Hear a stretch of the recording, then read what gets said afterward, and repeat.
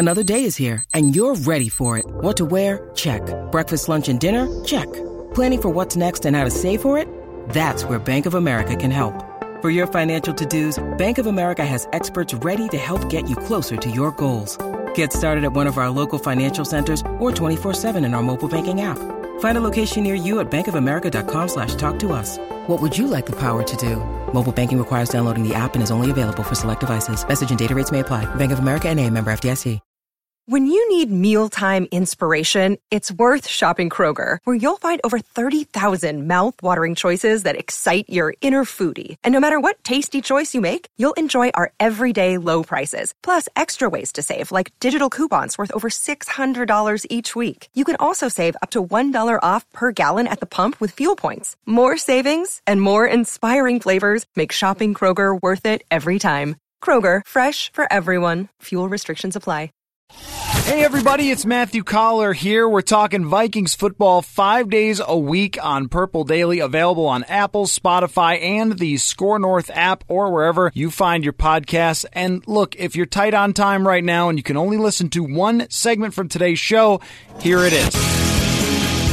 All right, welcome back into Purple Daily, and something rare has happened. I don't know if I've ever had this happen before on the show, where a guest asks to come on the show because he enjoyed a game so much last night. But that is the case with Pro Football Focus's Eric Eager. So, Eric, you asked to come on the show today to break down Vikings-Cowboys. Where do you want to start?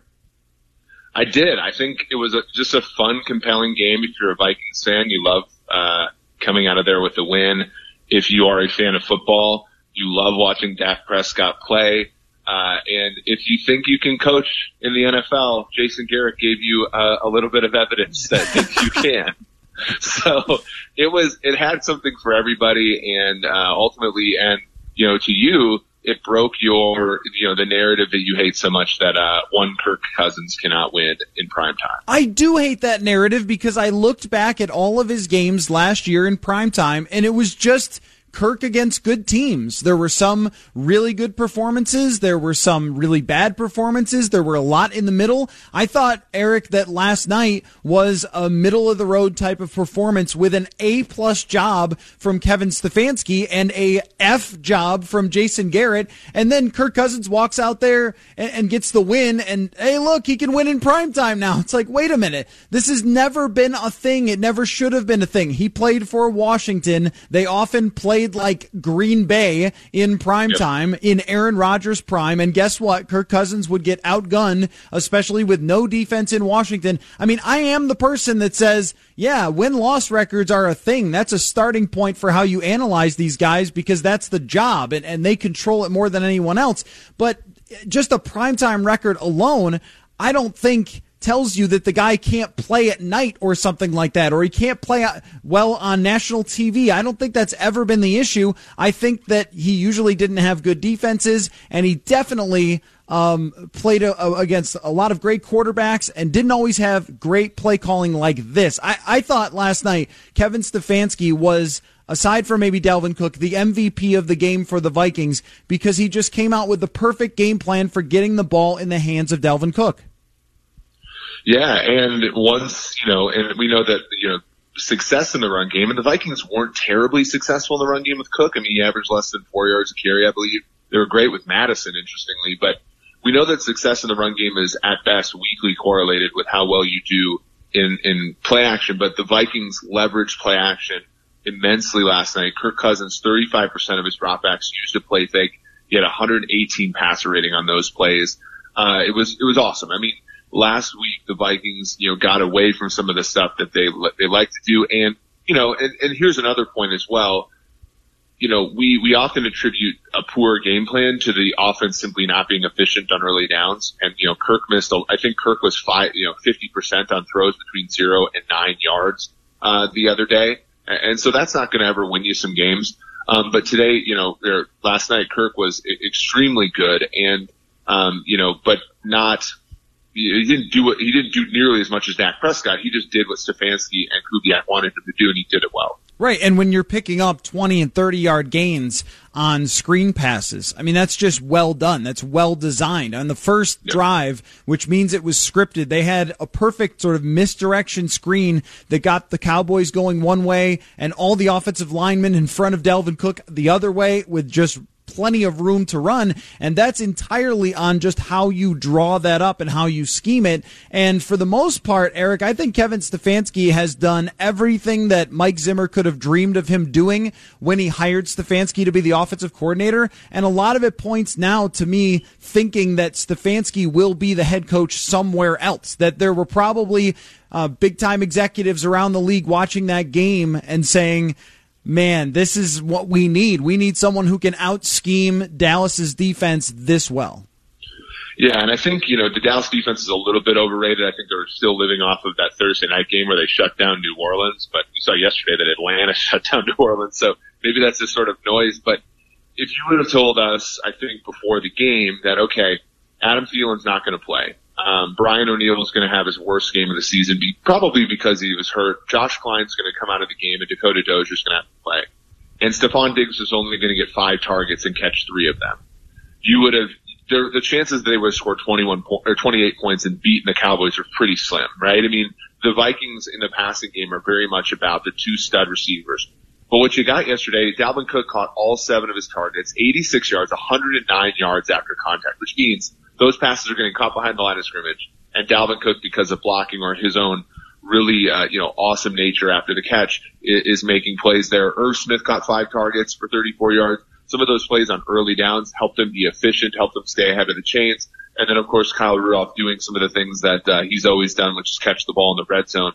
And he's not going to wow you with any sort of athleticism or moves, but, Kevin Stefanski really using everything the Vikings have to offer, because Dallas in the secondary is okay. And, for the most part, only really had to take away Diggs last night. And, BC Johnson and Treadwell caught all 3 of the targets that were thrown their way. But, it's very much about giving the balls to backs and receivers. And that's a huge credit to the offensive coordinator, who I agree with you. I think if the job isn't open in Minnesota, it probably will, Stefanski will probably leave town and get a head coaching job if the season continues the way that it's gone. Talking with Eric Eager of Pro Football Focus, breaking down the Vikings win last night here on Purple Daily. Okay, so speaking to the scheme for how the Vikings beat the Cowboys, I was impressed how much they used multiple tight ends, the fullback, to get Sean Lee in the game. Sean Lee looks like he can't play anymore. And how many teams in the NFL have 3 linebackers who can actually play? Very, very few. And so you add that with Dalvin Cook's pure talent. You mentioned his amount of yards after contact. He just breaks tackles, and especially washed up linebackers cannot bring him down, as we've seen all year long. These strategies have worked for the Vikings pretty much since day one of getting Irv Smith, even Tyler Conklin out there, C.J. Ham taking a ton of snaps. Why does this still work? I mean, this seems like something that teams would have done in 1991. Yeah, and, to the point about the Dallas defense not being as good as people advertise, Sean Lee was, yesterday they were 4 for 4 for 29 yards and 2 touchdowns throwing to Sean Lee. But they were also, 13 of 14 throwing at all the Cowboys linebackers. And, Leighton Vander Esch himself gave up 54 yards after the catch. Jalen Smith gave up 31. So it was very smart of them to see, reputation being, Jalen Smith and Leighton Vander Esch were top 6 linebackers last year in terms of PFF WAR. Like, they were great, and they have not played that way this year. And then you put Sean Lee, who's not good enough to start over both of those guys, on the field, and you sort of saw results. So yeah, absolutely. It was, you guys talked about on the podcast last night that it's sort of like when Chad Greenway was near the end of his career with Minnesota, a guy who had a good career, but, unfortunately has lost his fastball. I think that was really smart of Minnesota to do. And they reaped the benefits of it again in a night where they could not get much going down the field.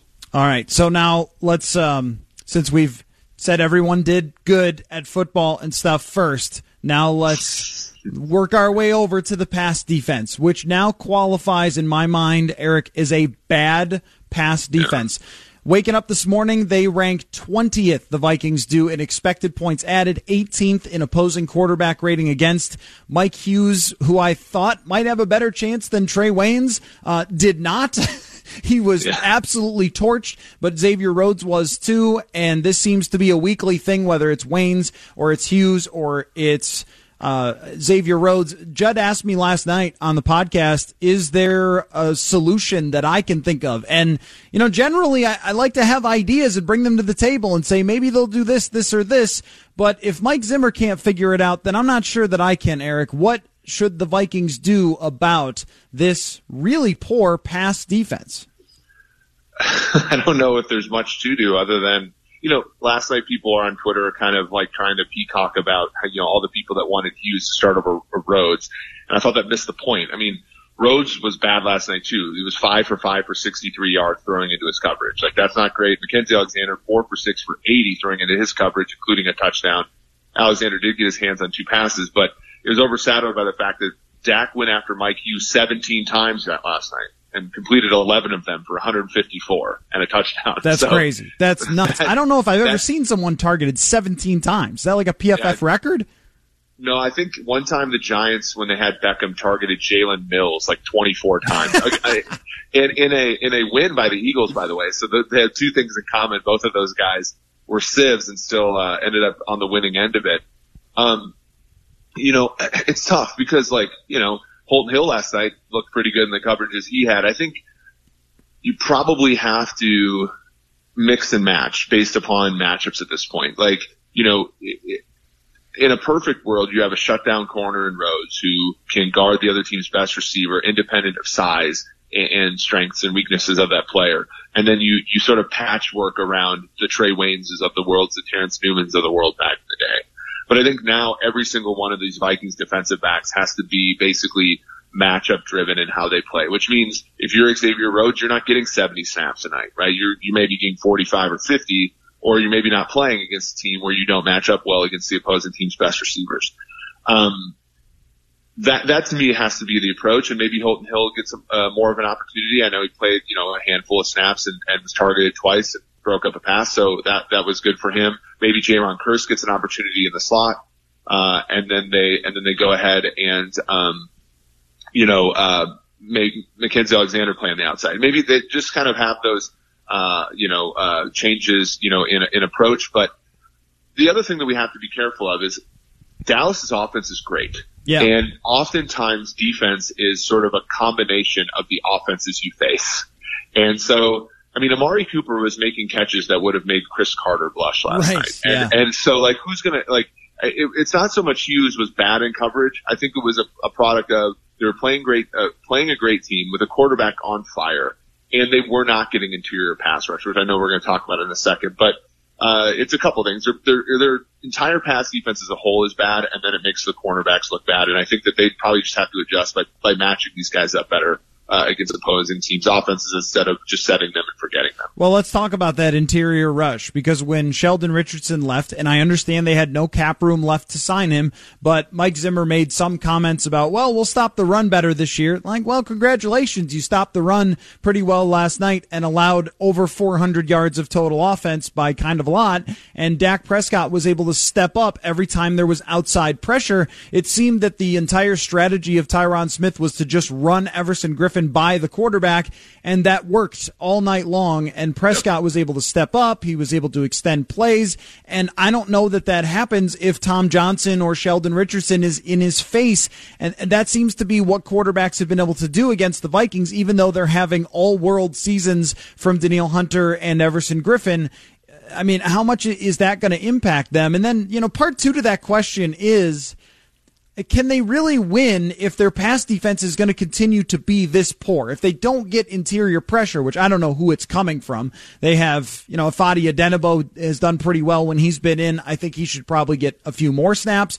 But aside from that, if they're 20th in expected points added and they're not getting interior pressure and they don't have the corners playing really well, can they really win, or how good does the offense have to be for them to go anywhere in the playoffs? Yeah, it leaves their offense with not that much of a margin for error. We saw last night, they played a very good game, and it still was almost not enough. They needed basically bad play calling by Dallas to win at the end. But yeah, to your point, we've talked about this a number of times. Quarterback play under pressure is not very stable. And the reason is that pressure has contextual variables that make not every pressured snap created equally, right? Mm-hmm. So, we talked about this off air, but like if you get pressure, as you said, Tyron Smith gets, beaten off the snap by Everson Griffin and makes Dak Prescott step up. Well, that's a pressure. But then if there's no interior lineman that's gotten any push on that play, Dak's probably still going to have some success throwing the football. Whereas, if you play another team that has, maybe, the Patriots, for example, their edge players are not, impressive at all, but they sort of contain the quarterback, and then eventually they get enough interior push to make that pressure worthwhile, and that's why you're seeing such great pass defense out of them. And that was what we saw last night. I mean, Dak was pressured on 21 of 47 dropbacks. That's a pretty good percentage for Minnesota's defense. But out of plays, he had a 104 pass rating, threw 3 touchdown passes on 9 yards per attempt when pressure. So, and again, that's part of the coverage versus pass rush question is it coverage on the back end? Is it just great receivers making plays on you? To me, I think part of it is that the Vikings thought, the Vikings still subscribe to this idea that you have to be tough against the run. And I think it's coming at the expense of their pass rush right now. And, they were great against the run last night. They gave up less than 3 yards a carry, but it didn't matter. Dak was still great, over 100, 115 on, passer rating on play action. And he was great on third down. So, I think it was just sort of a misstep and a miscalculation on the Vikings' part, not thinking interior, choosing Shamar Stephen over somebody who can maybe get a little bit of a pass rush inside. Yeah, and I think if they were to play Fadi Odenigbo in there more often and treat him like the Tom Johnson, that they might have some success because he's proven that he can beat guards and when he's outside could beat tackles as well and get after the quarterback. That might be something we should see more often. And Tom Johnson played 60% of the snaps in 2017. They were still good enough against the run, but really, really good against the pass that year. I think that's probably a better strategy, but they really love Shamar Stephen. So I don't think it's going to really change, but maybe Odenigbo will get more chances. All right, now let's look at the big picture here, Eric. It was a really good day for the Vikings yesterday. I know that the Packers won, but that actually helps the Vikings in some way, which is bumping down the Carolina Panthers to 5-4. So now Los Angeles, Carolina, Philadelphia, Dallas, they're all 5-4, and the Vikings sitting at 7-3, looking pretty darn good for the playoffs. But not only that, they also now have as many wins as New Orleans, as many wins as Seattle. We'll see what happens tonight, and one win from the Packers with a chance to beat Green Bay at US Bank Stadium. Should we shift the conversation after this win against Dallas from, well, we'll see if they make the playoffs, they're still in the race, to, okay, what's the playoff picture going to look like and what's the route for them to actually go to the NFC Championship or Super Bowl? Yeah, I mean, we have them, and we have to rerun after the whole weekend, but we had them, basically if they win, their playoff percentages are about 80%. And that's a very comforting place to be. Now, they sit basically a game and a half, 2 games behind Green Bay because of the tiebreaker and their issue here in terms of being a game behind. But it's still a solid place for the Vikings to be. As you said, they probably, in all intents and purposes, if they win out, they win the NFC North. So that's a good thing. But probably the most likely scenario is that they play Dallas again in Dallas in the first round. And if you're a Vikings fan, you're like, well, that's a pretty nice outcome for them, given, what we just saw. And, they basically, Dak's tremendous, but you probably got his best game last night, and you see how limited the Dallas Cowboys are with, their, inability to scheme and inability to make solid decisions on fourth down. Credit to Zimmer, by the way, for going for that fourth down and the 2-point conversion to basically win them that game last night. So I would say the most likely outcome is they go to Dallas or go to Philadelphia. But, if you're a Vikings fan right now, you can be pretty confident they're going to make the playoffs, and you can have a little bit of, optimism that they'll win that division because, Green Bay has been good. And they do have an easier schedule than the Vikings going down the stretch by virtue of the fact that they finished in third place last year in the NFC North. But they're not exactly a great team. They let Kyle Allen hang around yesterday. They got whopped by the Chargers somehow, right. 2 weeks ago. So they're not a perfect team. So they could obviously slip up. And I think Minnesota, if they were to, continue this streak, could very well take over the NFC North now that it's basically a 2-team race. Putting records aside, what teams are decidedly better than the Vikings? Well, it's hard to say. When you talk about the the NFC. Yesterday, you got a bunch of WTF games by some teams, right? Like New Orleans, 14-point favorites at home, not only don't cover the spread against Atlanta, but lose by 2 touchdowns. So I would have said New Orleans, as what were the best team in the NFC, until yesterday. And now, tonight's game with a good Monday Night Football game for a change, you have San Francisco and Seattle. I think Seattle's very much like Green Bay, where their record is probably a lot better than their actual fundamentals. If you think the Vikings defense is bad, Seattle's defense is worse, but their quarterback's better, right? So, and that's always going to give you a chance. I think San Francisco, you really have to wonder, they have the 4th toughest schedule moving forward, so we're really going to see how good that team is, down the stretch. So, I don't think there's a team like a standard deviation above Minnesota in the NFC, and in the AFC, if you think about even further down the line, we saw how vulnerable New England was. I think Minnesota's firmly in the conversation as a top 5 team in the NFL. They were 6th in our power rankings going into the week and probably only went up after last night. So, they're probably 4th in the NFC right now, but not that far away from 1st. One amazing thing about the NFL, and it will just never change, is how much one game can make a difference in swinging an entire season. And I think that game was that for the Vikings. If they lose, they're 6-4. They've got Denver and then a bye week, and then they're just in the mix of a bunch of different teams fighting for a wild card. Now they're in the driver's seat to go forward and be in the playoffs and have a chance in the way that they are capable of playing with Kevin Stefanski at the helm and Dalvin Cook and their weapons, and when they get Thielen back, I mean, it makes them look like a very, very legitimate contender in the NFC. So it's fascinating, because if they had lost that, we would have said this team is a complete fraud. Right? Well, and not only that, but one of their best players offensively probably doesn't need to play next week for them to win against for Denver sure. Yeah. and Brandon Allen. So you go into the bye week, and then you get Thielen back after the bye for games that are, probably more difficult. So, as we looked at the season at first glance, right, this stretch of games looked really hard for Minnesota.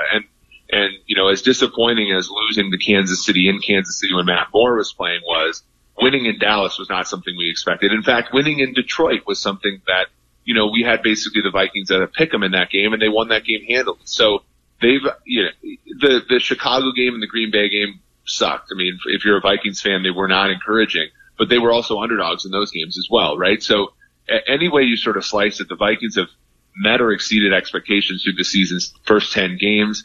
And if they can continue to even meet expectations down the stretch, they should be in pretty good position in the NFC playoffs. And it's really a testament to all the things you said with Stefanski, really turning that offense around. And as much as Zimmer can, be kind of a curmudgeon in press conferences, he started to make some good decisions, 4th down against Washington, even though they didn't make it. And then yesterday, I don't think people would have faulted him for kicking a field goal down 1. But it was certainly the right move to go for the touchdown, and it ended up being the difference. Yep. And I think the Vikings have, for quite some time, had an advantage in that area, and we don't talk about it a ton, but then you see what Jason Garrett did and go, oh, that's right. You're probably winning more games than you should because your coach understands when he should be going for it, and I think Zimmer mostly gets those right. Eric, since you asked to come on, you have to thank me for my time. Go ahead. Yeah, thanks for having me, Matthew. Of course. It's how much fun is it to chat about, but like this is, there are some aspects to when as you talked about with Jed numerous times, when the season's not going well, there's of course like fun things to chat about too.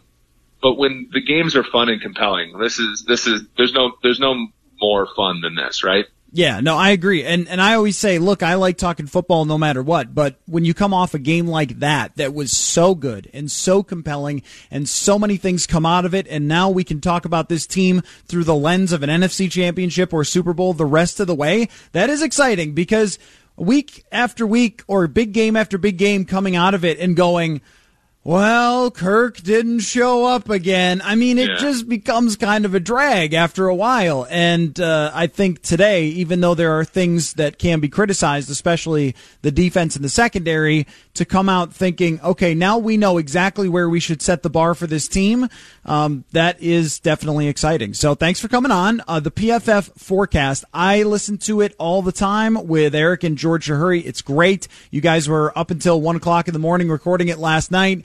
And so make sure you go listen to that. Follow him on Twitter at PFF_Eric. We'll take a quick break. We'll be right back. You're listening to Purple Daily here on Score North. This holiday, whether you're making a Baker's Simple Truth turkey for 40 or a Murray's Baked Brie for 2, Baker's has fast, fresh delivery and free pickup, so you can make holiday meals that bring you all together to create memories that last. Baker's, fresh for everyone. Free pickup on orders of $35 or more. Restrictions may apply. Get more ways to save at the Buy 5 or More Save $1 each sale. Just buy 5 or more participating items and save $1 each with card. Baker's, fresh for everyone.